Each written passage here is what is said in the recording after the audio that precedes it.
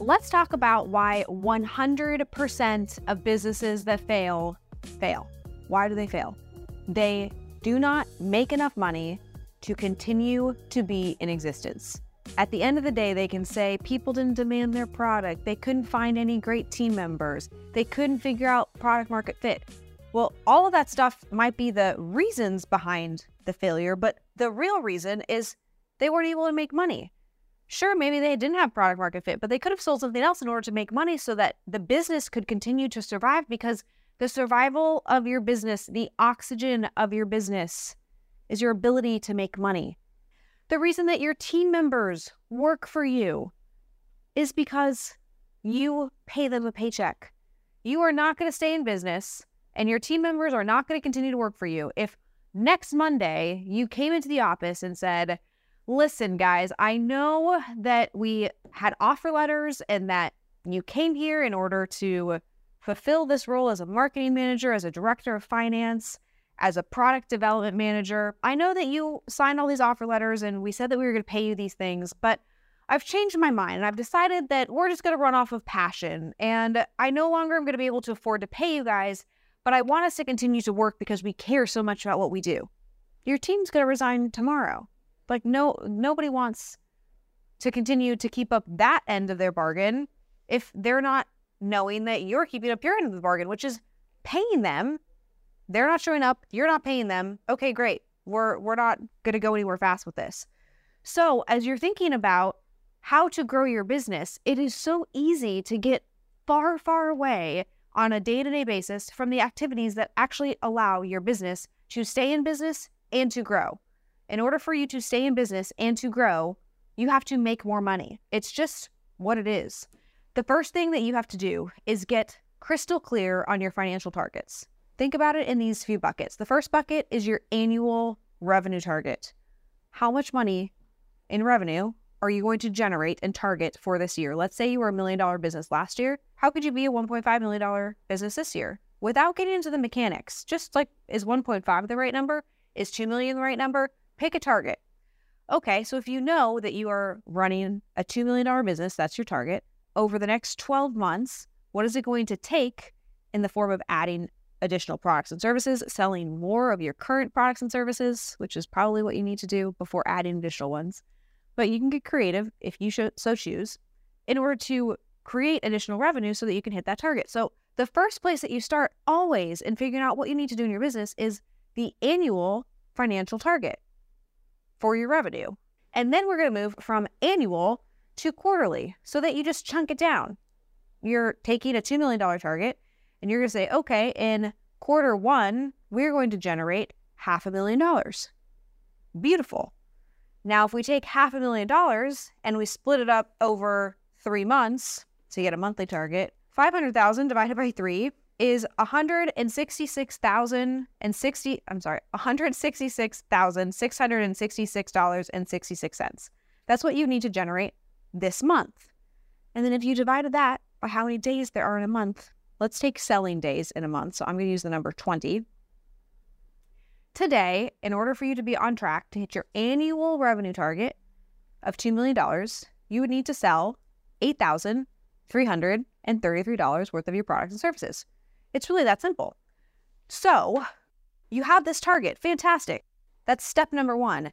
Now, every single day, you need to be reporting and have visibility into how much you sold yesterday.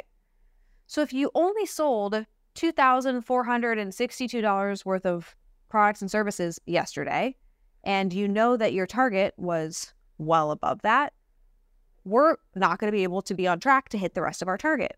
Whereas if you sold $10,000 in products and services yesterday, oh shoot, what did we do yesterday to figure out what we need to be able to duplicate for tomorrow, and then the next day, and then the next day, in order to exceed our $2 million annual revenue target. When you break it down into these really simple, basic steps, you start to have more control over your ability to achieve your targets. And when people, especially business owners who might not know how to create targets and they just started their business because they had this idea, they had this passion, and no one really taught them to think through the mechanics of the business, it just becomes very difficult to talk in terms of financial targets. And it feels very disconnected from what am I supposed to do today? But when you do look at it in this way and you can say, okay, yesterday I didn't sell as much as I needed to sell. What do I need to do? But more importantly, when you're looking at what you did yesterday, today, and you see that you hit a big target, you sold $10,000 yesterday, you have to ask yourself this question. This is a game-changing question for your business. How do I repeat that successful action? How do I repeat that successful action? What did I do yesterday that allowed me to generate $10,000 on my products and services? What happened?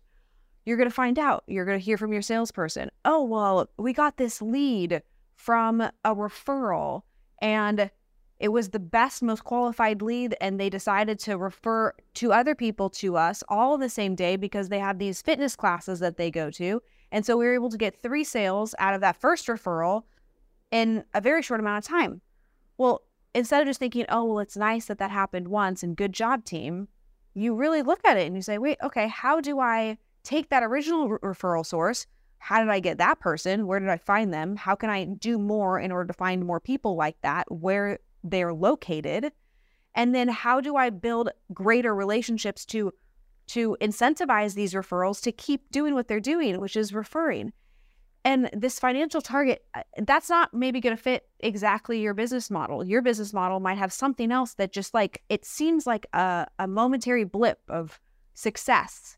And one of the biggest mistakes that I see business owners make financially is not paying enough attention to look and see when those moments, those blips of success happen, to stop and say, what did we do right there to make that successful? Okay, let's do more of that, because that's really cultivating and curating your business. That's putting attention and detail into knowing what your targets are, knowing when you're above target, knowing what you're doing well so that you can keep duplicating that.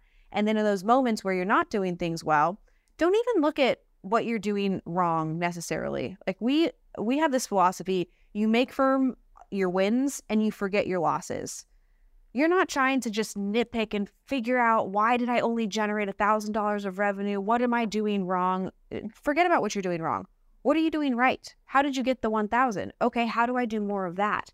And just thinking of these terms helps you understand why the importance of your financial targets and your ability to have transparency into them on a daily basis is critical. So let's break down how you look at this daily. The first thing that you want to look at is what you generated yesterday. That's very helpful data, but there's additional pieces of context that will be able to help you understand if you're on track or if you're off track. So daily collection from yesterday is first.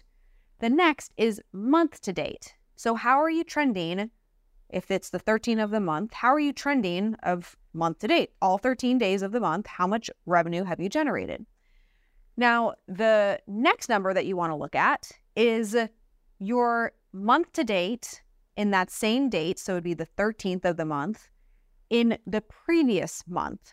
And why that's helpful is you can start to understand, am I doing better at the same point in time this month, or am I doing worse than I was doing last month?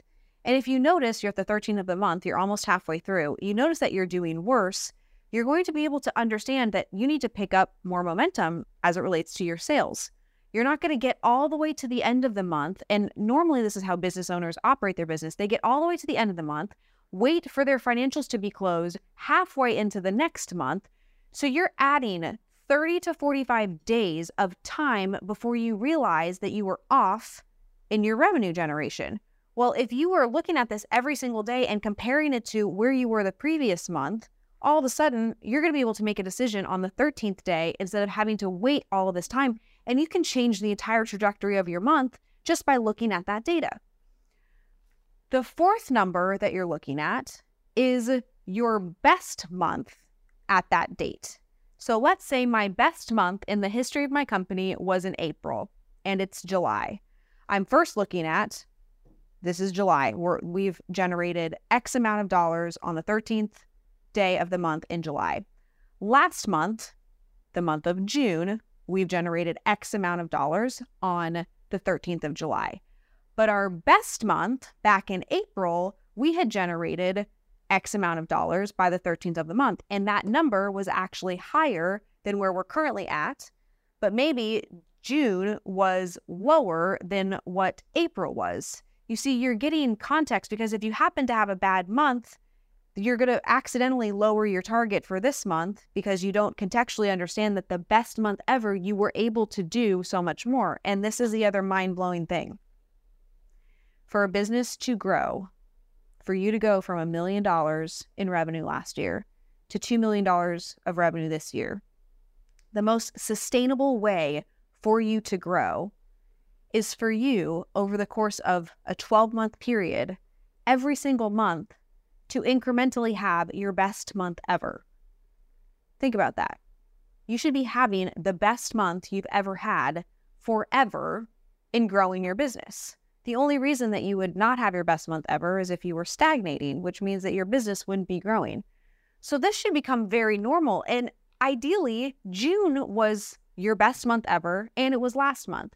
But in some cases, you might have had a few months ago where it was your best month ever, so you're still using that as your benchmark. Why that's helpful? If I'm using my best month ever as a benchmark, my belief about what I can do is much higher than if I'm using a month that I didn't hit my best month. Because by looking at my best month, I'm reminded, oh, wait a second, I've done this before.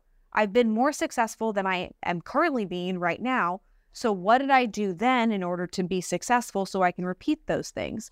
And this algorithm that you can use to start to really look at and understand your business is the thing that changes the direction of your business while you can make the changes instead of looking in reverse saying, oh, I could have done all these things, but I didn't have the information. You can get all this information. You can demand that you see all this information. And that's what we do. Every single morning, we get an email sent at 9:15 that shares with us how much revenue we generated yesterday, how much revenue we've generated month to date, how much revenue we had generated at the same time last month, and how much revenue we had generated at this point in our best month. And so it contextualizes our business and helps us pay attention to the main thing, the oxygen, the lifeblood of our business, which is, are we generating money? Are we generating revenue, or are we not?